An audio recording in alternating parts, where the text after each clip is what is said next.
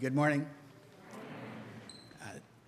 Welcome again to worship. It is good for us to be together this morning. We give thanks. Do not take for granted this opportunity to be together in person, and long for the day when we will be set free from mass and distance and all of that, but grateful still that we can be together. If you're a guest, we're particularly glad that you are with us.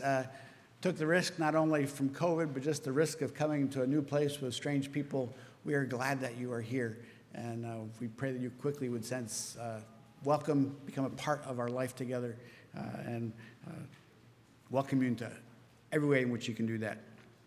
And Becky, we'll be talking about some of those later on in the service.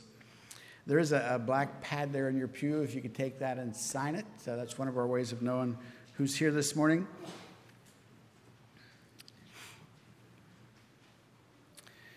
We are in our series on the Gospel of Mark and find ourselves in chapter 9. Last week we looked at the story of the Transfiguration when Jesus' glory was revealed to Peter, James, and John on top of the high mountain, and they saw Moses and Elijah there talking with Jesus, and then Jesus is transfigured, his glory shining from him, and then the glory of God showing up in the cloud, and a voice from the cloud saying, "This is my beloved Son. Listen to him," right? And then there was no one but Christ alone. And they walked down the mountain. And then this is what they found. Our text this morning from Mark chapter 9, beginning with verse 14. Listen again to God's word to us. When they came to the other disciples, they saw a large crowd around them and the teachers of the law arguing with them. As soon as all the people saw Jesus, they were overwhelmed with wonder and ran to greet him. "What are you arguing with them about?" he asked. A man in the crowd answered, "Teacher, I brought you my son, who is possessed by a spirit that has robbed him of speech. Whenever it seizes him, it throws him to the ground. He foams at the mouth, gnashes his teeth, and becomes rigid. I asked your disciples to drive out the spirit, but they could not." "You unbelieving generation," Jesus replied, "how long shall I stay with you? How long shall I put up with you? Bring the boy to me." So they brought him. And when the spirit saw Jesus, it immediately threw the boy into a convulsion. He fell to the ground and rolled around, foaming at the mouth. Jesus asked the boy's father, "How long has he been like this?" "From childhood," he answered. "It has often thrown him into fire or water to kill him. But if you can do anything, take pity on us and help us." "If you can," Jesus said, "everything is possible for one who believes." Immediately the boy's father exclaimed, "I do believe. Help me overcome my unbelief." When Jesus saw that a crowd was running to the scene, he rebuked the impure spirit. "You deaf and mute spirit," he said, "I command you, come out of him and never enter him again." The spirit shrieked, convulsed him violently, and came out.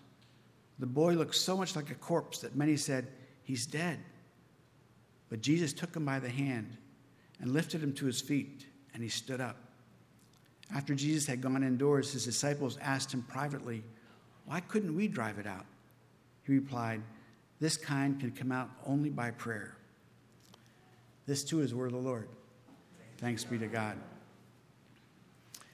I want us to look at this story, this scene, from three different perspectives, three different characters, three different emotions. First, imagine that you are one of the 9 disciples who are left behind, left below. Jesus and the big 3, Peter, James, and John, go up the mountain and have this mountaintop experience. But what about the other 9? I don't know if we could come up with their names if we tried to together, right? The other 9, I wrote them down because I couldn't remember them, right? Andrew, Philip, Bartholomew, Matthew, and Thomas. The other James, James the son of Alphaeus. The other Simon, Simon the Zealot. Thaddeus, and Judas. They're left behind to just hang out at the bottom of the mountain while Jesus and the 3 are up on the top. And then as they're down there, this father shows up with a son who's got this spirit that prohibits him from speaking or hearing. And what do we do? Tell him, well, sorry, the rabbi isn't in right now. He's up on the mountain, and we're not sure when he's coming back. Because we really don't know how long Jesus will be gone. It was a high mountain. Probably at least all day he was gone. My suspicion is that Jesus did not give them a time when he would be back either. And so they're confronted by this father who is desperate for his son. When will the rabbi be back? Can you help me? And the 9 are confronted with the desperation and the misery of this man and his son. And at some point, I suspect one of them said, hey, when Jesus sent us into the villages to preach and to heal, we were able to heal and to cast out unclean spirits. We can help you. They had done this kind of thing before, back in chapter 6. Sure, we can help you. So they did, or they tried to do what they had done before. They commanded the spirit to leave, but nothing happened. And you can imagine, right, our sense of embarrassment. You can imagine their scrambling. You can imagine the advice they'd start to give each other, right? Andrew, when I did it, I said this, or I think you need to speak more boldly, right? Or we should put our hands on him, right? And the advice of how they could do this and do it right. They tried everything. And the worst thing was, right, the teachers of the law were there, the scribes. And they began to criticize him. What makes you think you can do this? Who gave you authority? You have no authority to do this kind of thing. Jesus told you to do this, and it's not working, which just proves that this rabbi indeed is not from God, right? And we can imagine the disciples rising up to defend Jesus, and the argument begins. I wonder, does this picture feel like your life, like our life? We know who Jesus is. We have seen him do great miracles. We believe in him. But he's gone.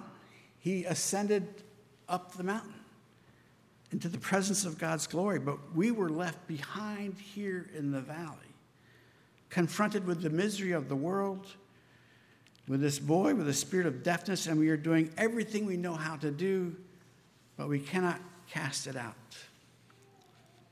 Does that describe your life? We still believe in Jesus, but our lives lack his power, his authority. We are waiting for him to come back, because if he were here, he would fix this. We still believe, and we will indeed defend him and argue with whoever might try to criticize him. But in the end, all we can say is, well, wait until Jesus comes back. We know he's coming back. We just don't know when. But when he does, he will make all things right. And then we can hear our critics too, right? If this Jesus is who you say he is, then his disciples should be more effective. Shouldn't you be able to heal marriages, heal sexual brokenness? Shouldn't you be able to heal the racial divide within your church? Why do you have 35,000 different denominations in just the United States?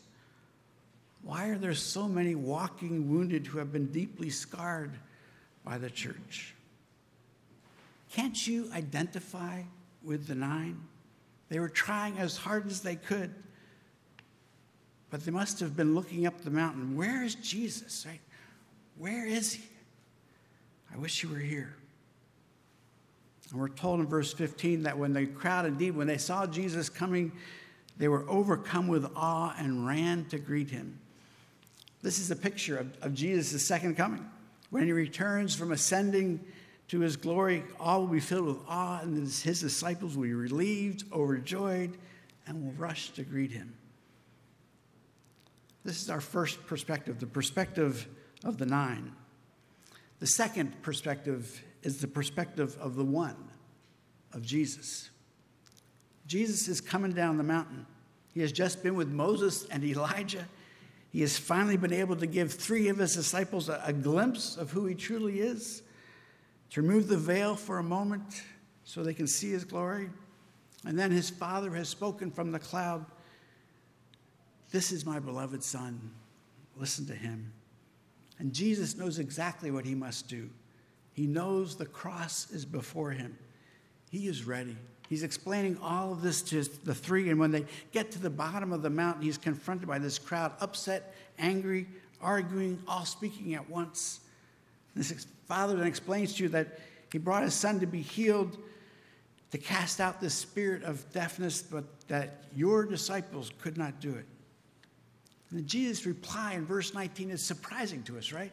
The Jesus that we know, he says, "You unbelieving generation, how long shall I stay with you? How long shall I put up with you?" What's going on? Jesus sounds almost impatient, right? Certainly exasperated, fed up, right? It's been the question I've been struggling with all week thinking about this text. Why is Jesus so upset? Why is he so frustrated at this point? And reading the commentaries, we hear different explanations. Some say this response is an example of Jesus' humanity, that after the high of his experience on the mountain, he has little or no patience for those who won't believe when he has just seen the glory of God, just seen Moses and Elijah. And in his humanity, he is exasperated with those unable to trust what has been made so obvious to him. Others say that Jesus' response is an example of his divinity. He speaks as one who does not belong to earth, right? As one just passing through. How long shall I stay with you? He's exasperated with these earthlings. Much like God with Israel in the wilderness in Numbers 14:11, where God cries out to Moses, "How long will this people despise me? How long will they refuse to believe in me in spite of all the signs that I have done among them?" And then the question also is, and who is Jesus frustrated with? Is it the scribes, the teachers of the law, who are always so eager to find fault with Jesus and his disciples? Is he exasperated that they spend all of their time searching for a reason not to believe? Is he exasperated with his enemies who refuse to accept the evidence that is right before them? Or is he exasperated with his disciples, with the 9? In Matthew's version of the story, Jesus uses this opportunity to tell his disciples that if they had just a tiniest bit of faith, they could have healed the boy. Just a mustard seed's amount, Jesus says, would have been enough. Was he exasperated that they didn't even have that much faith? Or is he exasperated with the Father? When they bring the boy to Jesus, and immediately the Spirit starts convulsing the boy, and Jesus asks the Father how long this has been happening to him, the Father answers that it's been happening from childhood, and is often cast into the fire and into the water. And then he says, "But if you can do anything, take pity on us and help us." And then Jesus has definitely exasperated in his reply in verse 23, "If you can, if I can, all things are possible for one who believes." And is Jesus just sick and tired of people coming to him who doubt if he can do anything? Like the Lord with Israel in the wilderness, how many times did they wake up and find manna waiting for them? How many times did he feed them with meat? How many times when they needed water did he provide water? Every day there is the pillar of cloud and the pillar of fire by night. If you can do anything, take pity on us and help us. Or is Jesus exasperated with us? Is he exasperated with us because we are like the scribes? Because we love to doubt?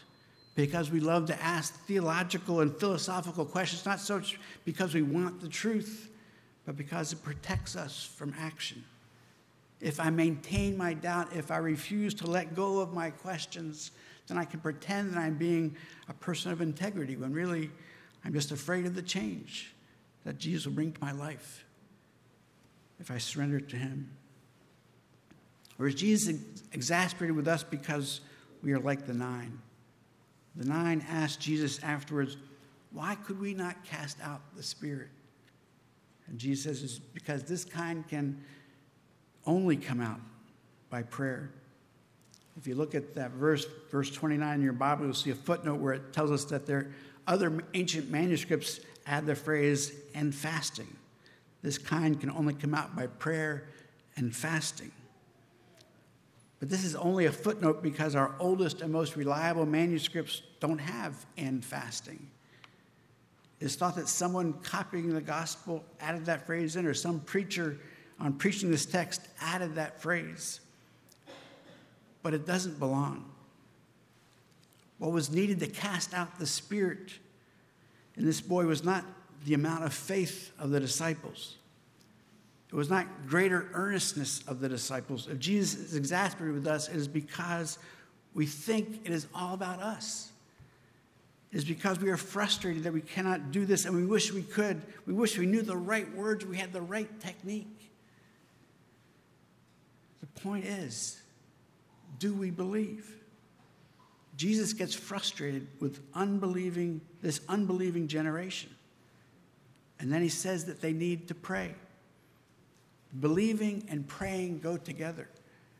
Apparently, the 9 did not think to pray. They thought they could do this. They had done it before. They knew how, as if it depended on them.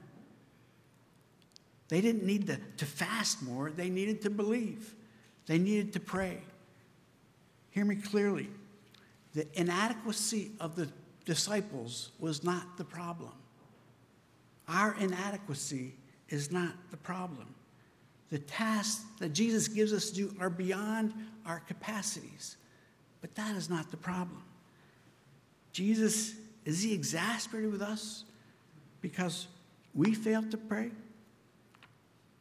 One of my biggest fears for us at Blacknall is that we exasperate Jesus because we are too confident in what we can do, because we are a well-educated congregation, because we have a wonderful history and story of who we are and what we've done. We know how to do this, whatever this is.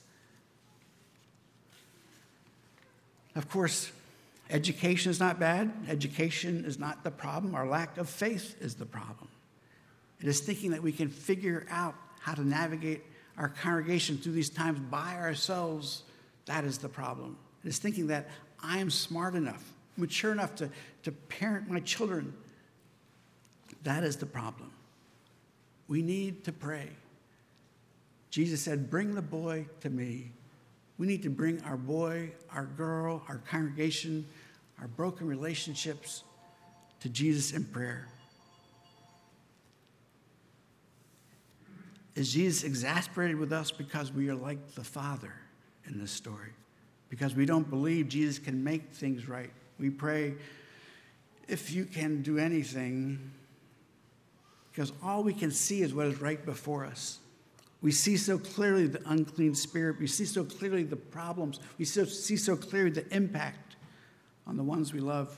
And we don't see clearly who it is that we are praying to. And we pray what Alan Poole used to call wimpy prayers. The Father prayed a wimpy prayer. If you can, and I'm not sure you can, but if you can, it's okay because, well, it's not your fault. But if you can, it would be nice if you might be able, I don't know, if you could maybe cast out the spirit in my thought. Maybe, right? We pray wimpy prayers because we don't want to be disappointed, or because we feel like we have to protect God for not being able to heal.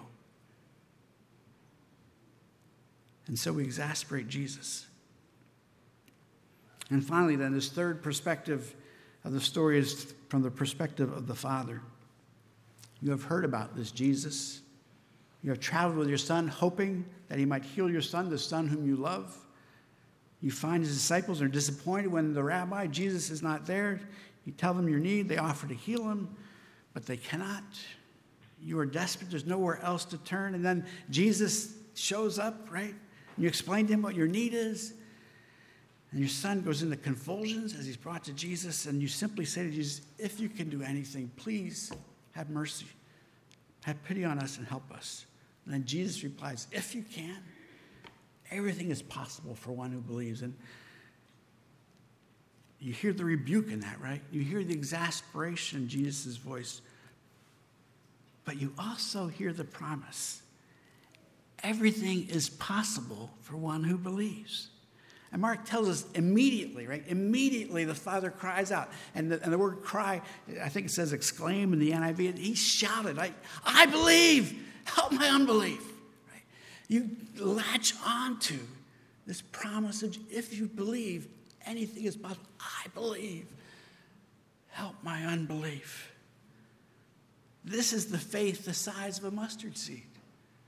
I believe, help my unbelief. I acknowledge my doubts. I acknowledge my own inadequacy. It's like Peter, like in the Gospel of John, Jesus, you alone have the words of eternal life. Where else can we go? I believe. Help my unbelief.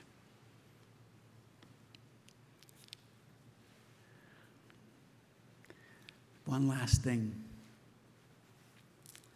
Verse 25, when Jesus saw that a crowd was running to the scene, he rebuked the impure spirit. You deaf and mute spirit, he said, I command you, come out of him and never enter him again.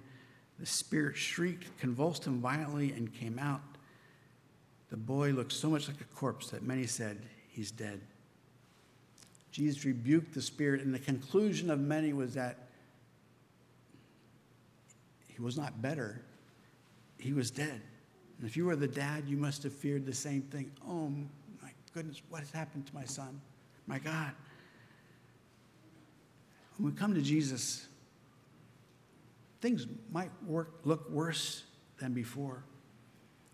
When we pray in faith, it might look like our hope is dead. But, that beautiful word, but, Jesus took him by the hand and lifted him to his feet, and he arose. He stood up.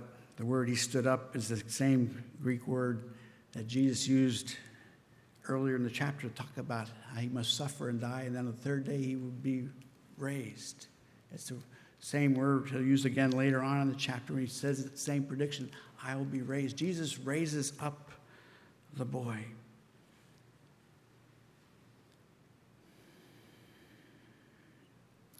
We are living in this in-between time, right? We bring our boys, our girls, our congregation, our world, our whatever illness, sickness, we bring it to Jesus.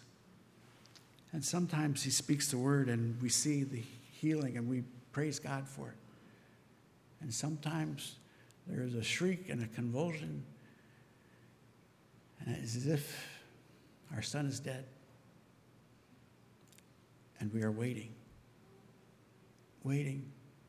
for Jesus to take him by the hand and raise him. That is our hope as Christian people. Jesus will take by the hand and raise him. Because all he needs is a mustard seed worth of faith. Do you believe? Lord, help us in our unbelief. Let us pray.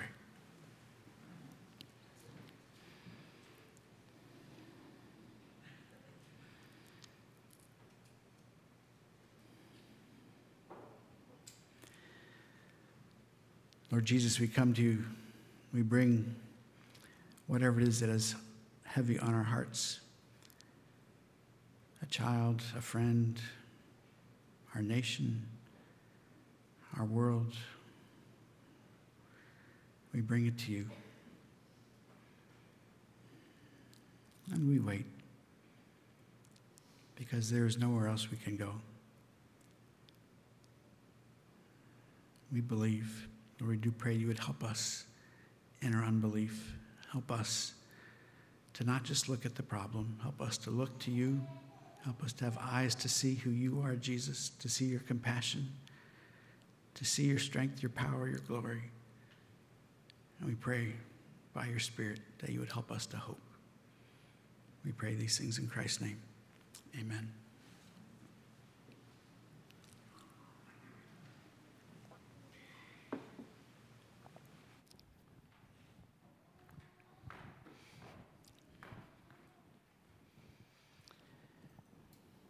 I said at the beginning of the sermon, do you feel like the 9?